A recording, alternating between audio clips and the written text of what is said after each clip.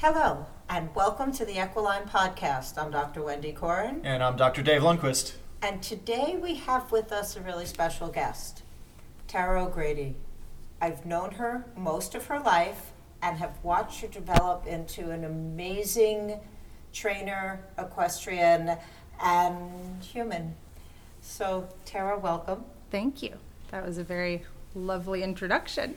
Well, it's all true, because watching her develop as a person and someone who understood how the human body works, and as a trainer understanding how the equine body works, and then putting it together to create an equestrian athlete has been a process that I've had the privilege to watch. So, how is it that you developed your own thing in Equestrian Edge?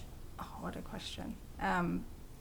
Organically, I think just many, many years of being, everybody's on their own horse journey, which is a quote from somebody you guys know very well, Eric Rook.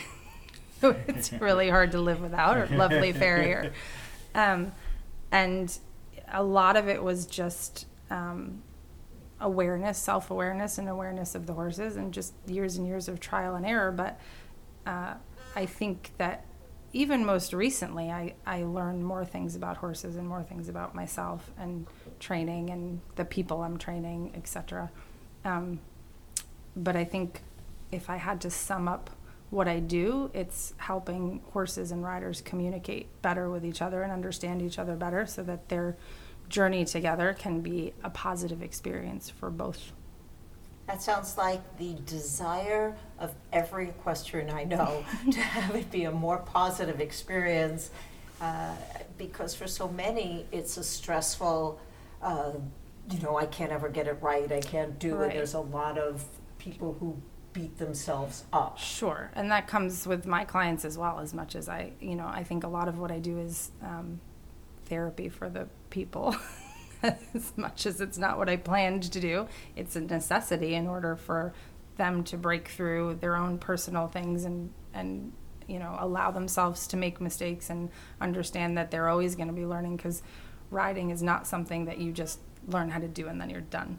It's a constant state of being humble and learning and allowing yourself to be taught, and the same thing for the horse. The horse helps you helps you learn patience, helps you learn humility, and helps you pay attention to the other person or other animal that you're with, rather than just focusing on ourself and our ego, which It always seems like the animal's a lot easier than the human. yeah. I know with our dog trainer is like, I spend 20 minutes with a dog. I got to spend 2 hours with you. Right. Because yes, you keep being inconsistent. Sure, absolutely. But I can say that as I get older, when I was younger, that was definitely my mentality. I would take on any horse in any situation, size, shape, personality.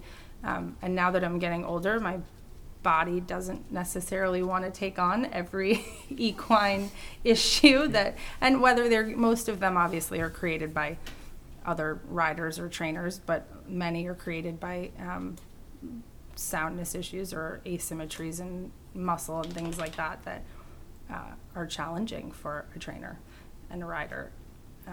But in general, yes, the horses are easier to get through too. We had the opportunity to see an Olympian today who had a nasty fall, and having a conversation with the horse, and it's like the song, I fought the law and the law won. Mm-hmm. Well, this is, there was a quote I learned back in the 70s that said, ride the horse in the direction it's going. And at sometimes when it becomes a versus rather than it really never with. can be. And the moments that I have to be, I'm going to call it more firm, I don't like to say forceful, are usually because of something that a preconceived idea that the horse has because of past experience with other humans or riders, and sometimes to get my point across or whatever's going on, I have to be firm. But you have to read their energy and understand that how far you can push it, and that it has to be clear to them. As soon as they're frustrated, there's absolutely no training to be gained. See, I love that because that's what he said. He said the horse was this way because there had been a timid person on it who left them. Of course. And he learned where that fine line was where he could be, and now has a different technique. Sure. And that's the best riders we know, the most successful riders we know, are the most humble. Mm-hmm. And they take the responsibility for the communication. They did never 120%. blame the horse. Never. Nope. And it's really, that's probably one of my hardest things as a trainer working with amateurs is to be constantly telling them that it's not the horse's fault, because that's a really hard thing for people to hear, that, you know, this is on you, but it's okay.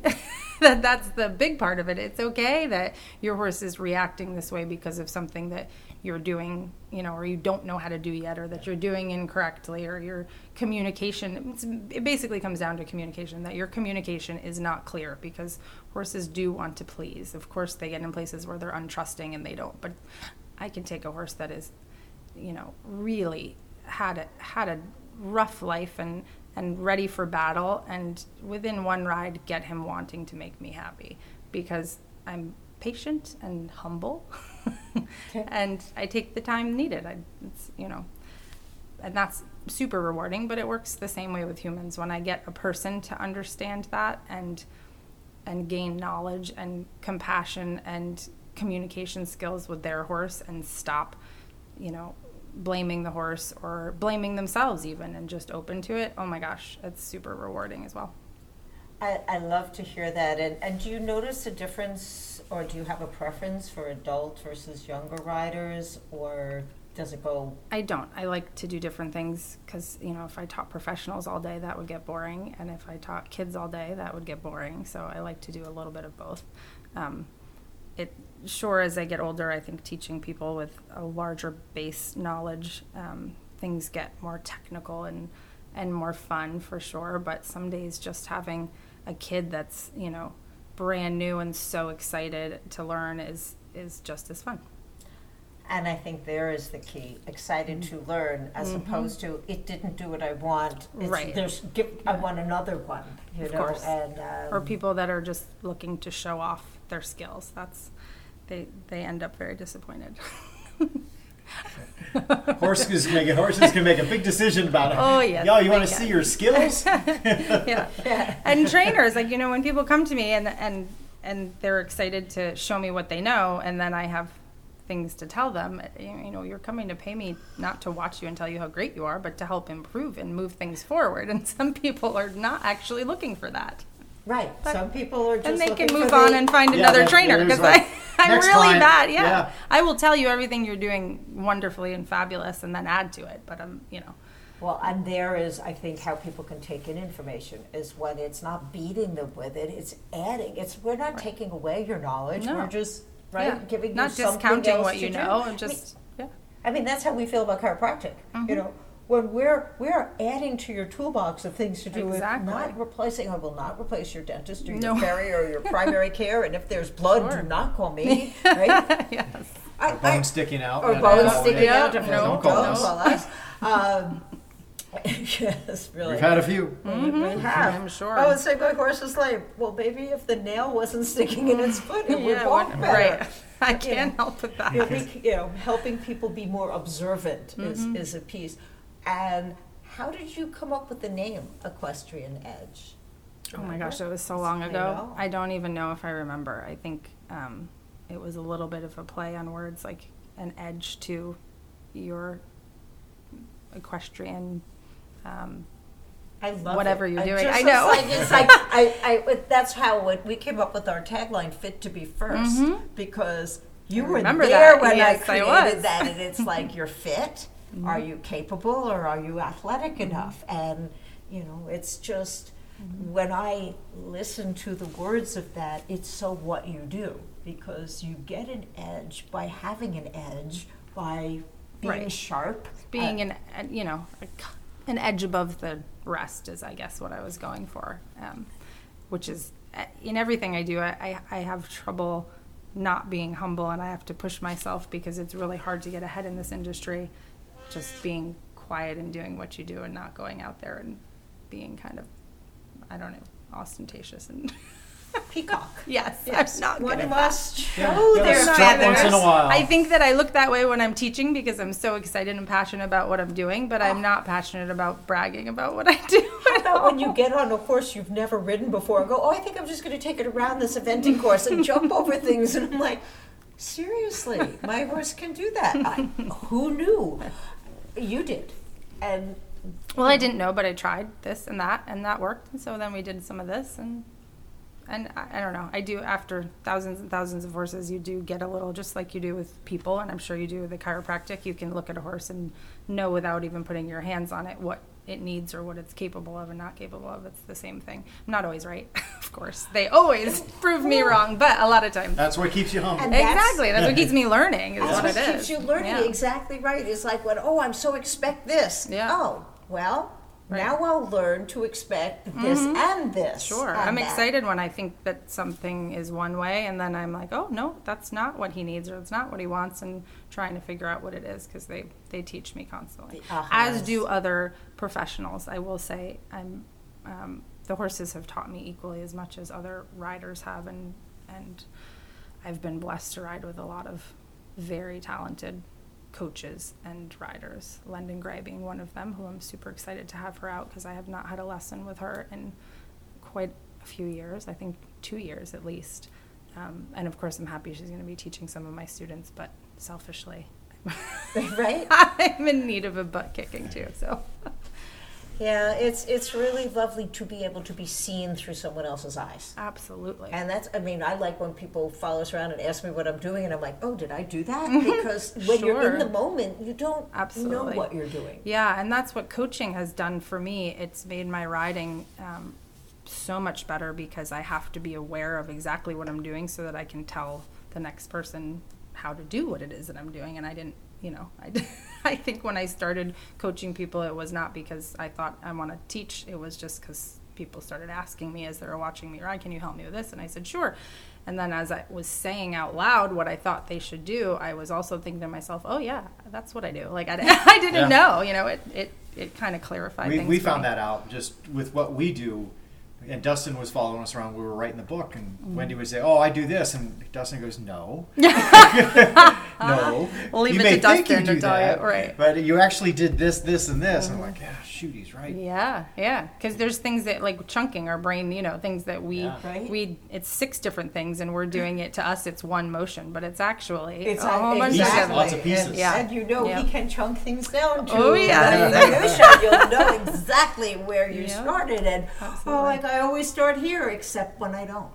Exactly. And- Yeah. And sometimes it's so hard to, people ask me all the time, it's having to do with conformation or watching a horse move, or, well, why don't you think that horse is good for this, or why do you, and sometimes I don't know. I just know that I can look at that horse and tell you that he's not going to be comfortable doing this job, or he'd be phenomenally athletic if he, went into this program and did this, and other ones that I look at and I just say, no, you don't want that horse, and you don't want, and I don't always know. It's just a mathematical calculation that my brain does over years of seeing and sitting on thousands Seen so and many thousands of horses. Yeah, Exactly.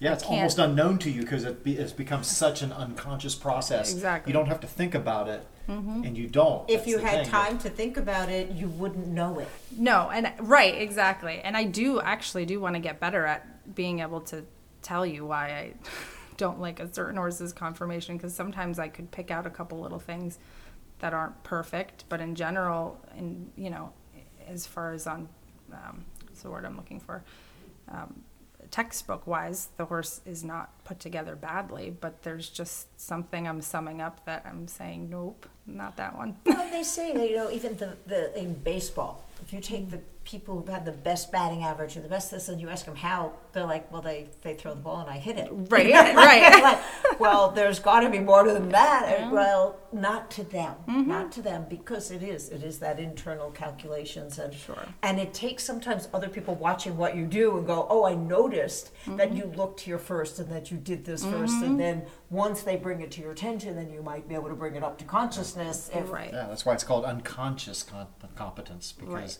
you don't have to think about it. And so you don't think about it. Mm-hmm. Even when people ask you specific questions, you don't think about it in this steps. You think about it in the general sense that, oh, you do this, Sure. but not every specific little thing. Where specifically do you start? And that's sometimes a really difficult thing to know unless you film yourself doing it and then go, oh, okay. Right. And a lot of it is, that's what I was saying, is my coaching has gotten me to be more aware of what I do when I'm riding, because I tend to, over the last 10 years, I'm doing more coaching than I am riding. So it's super important that I can, and not to discount riding, because I think I do sit on every horse that when I'm working with a horse and rider pair, I have sat on that horse at least one time. Sometimes I need to sit on it 10 times. Sometimes I need to sit on it for 2 minutes. Right. But I have to, because it is, well, I don't have to. I suppose I could trial and error and get to the bottom of things. It's more effective if you It's do. much Yes. more efficient if I Efficient do. being the better word. I And- agree. Yeah, Especially if you're trying to get a horse to a certain level sure. that client isn't really that capable of at that point. Absolutely. You They- as a trainer have to work that Right, horse. I can get on and troubleshoot in 5 Yes. minutes, which would take us 6 months to troubleshoot with them trying to do it, or maybe couldn't happen at all. But I envy London Gray in that I've seen her come in, and I've worked with a lot of other Olympians. I'm bringing her up specifically because I don't think there's been a time that she's come in and seen a new client or horse of mine and not figured out what's going on within 15 minutes. And and I'm pretty good at it, but I just recently I have been teaching a woman and her thoroughbred who I love. He's little and catty and sensitive and super, super willing. And there was some stuff going on that I was right about, but there was a lot going on that I was unaware of until I got on him, and I went, oh, well, gosh, I'm glad I sat on him, because I didn't, it would have taken forever to figure it out otherwise. Anyway. I actually have had that chiropractically, and I am not a master rider, as you know. Sure. I am a master feeler. And this was at WEF, at the big horse show, and all this, and this horse just wasn't making a lot of sense, and I'm like, okay, can I please sit on it? And I did, and I'm like, oh, shoulder's not moving. I Right. felt it that Immediately. second, got right off of it, because that's a safer spot. But it told me because of the feel. Absolutely. And, that is really critical. And, to be willing to listen. So if you had the ideal client, and we know that they could be young and they can be old and they could be dressage and they can be eventing and they can be hunter jumper, Sure. you're that diversified. But what would you wish that they came in knowing when they approach you and say, can you help me? Is there something that makes them Well, good fit for you? anybody, I'll work with anybody, but what I wish I could tell or get across to everyone that sits on a horse is that the horse is going to emulate what you do with your body, from your big toe to your pinky and the top of your head. And it's not so much about using individual aids. It's about showing them with your body what you want them to do with their body. And that's as dressage riders and trainers, that's something that you must understand and learn. But dressage just means training. It's just a higher level of communication. And for the hunter jumper rider or the event rider or anybody that rides, if you understand that, everything gets so much easier. The communication is coming from your body, not your hands and your legs, but your entire body. Your back. We often say to people, the aids you don't know you're giving work just as well as the ones you choose to give. And if the horse is bulging this way, you are telling them to, unless they're avoiding pain, unless Right, of course, it's unless not they the haven't. only reason. Sure, but It's just a generally piece of it. speaking, even if it is the reason, if you put your body into the position that you want them to be in and help squeeze them to that place or bring them to, they will start to muscle up and change what they're doing to match what you're doing. But that's, half the battle is knowing and half the battle is being able to do that, because it is difficult, which goes back to what I was saying about there's certain horses that I see and I think, oh my God, the amount of muscle I need to hold my position to where I want them to be and bring them to where I want them to be is physically difficult. Right. at this. And, well, we juncture know as I that get there older. are amazing horses that will rise to the occasion of and make up for a rider deficiency. Sure. And then there Those are are the riders very who expensive ride ones. horses better, where Yes. you can actually take that, you know. And the combination of both is what gets you those magical. I get Olympian. goosebumps. I get goosebumps Sure. thinking about that because I know that in the past, even I had a horse that if I rode, he healed me. And I had a horse that if I rode, He broke you. he broke me. Yeah, I knew we were out of sync. And Yeah. then you have to discuss whether it's worth it. Is Right. it worth Yeah. it? You know, Yeah. if there's a better horse for the job. You know, and that's what we say with people with saddle fit. Oh gosh. When the saddle is really damaging the horse and someone says, I love my saddle, we then say, how much take do you your love your saddle horse? shopping. Right. And when you find a horse that fits under it, that's Exactly. your horse. You know, which Exactly. do you love more? That's probably my biggest pet peeve is people that you love their horse so much, but aren't willing to get it a saddle that fits. I'm like, you have And this then that's horse you not spent love. $1 bajillion on in your Yeah. $4,000 Now saddle. you're You just don't want to. torturing them. Yes. But I, like everything, comes from a place of understanding, and if they possibly understood the importance of it, I would think that they would be fine with getting a new saddle. Yeah, So well, we just say, you know, so go out and buy a pair of shoes that's a 2 sizes too small and tell your Exactly. foot to just deal with it. yeah, You know, well, you're trying to do very athletic things. exactly, and then go for a run. Yeah. Exactly, and then maybe you'll understand what you're doing Yes. for your horse. Yeah. Well, this has been fantastic and wonderful. And if people want to reach out to you, what's the best way for them to find you? Well, they can call me, but I'm on Facebook, and my website is anequestrianedge.com. It's easy. My email is anequestrianedge@gmail.com, so that's easy. And my phone number is 203-803-5113. And I will put that out in the information section of the podcast. So if you have any questions for Tara or for us about, please feel free to contact us at equiline.com. And as always, this has been an Equiline podcast. I'm Dr. Wendy Corin. And I'm Dr. Dave Lundquist. Have a wonderful day.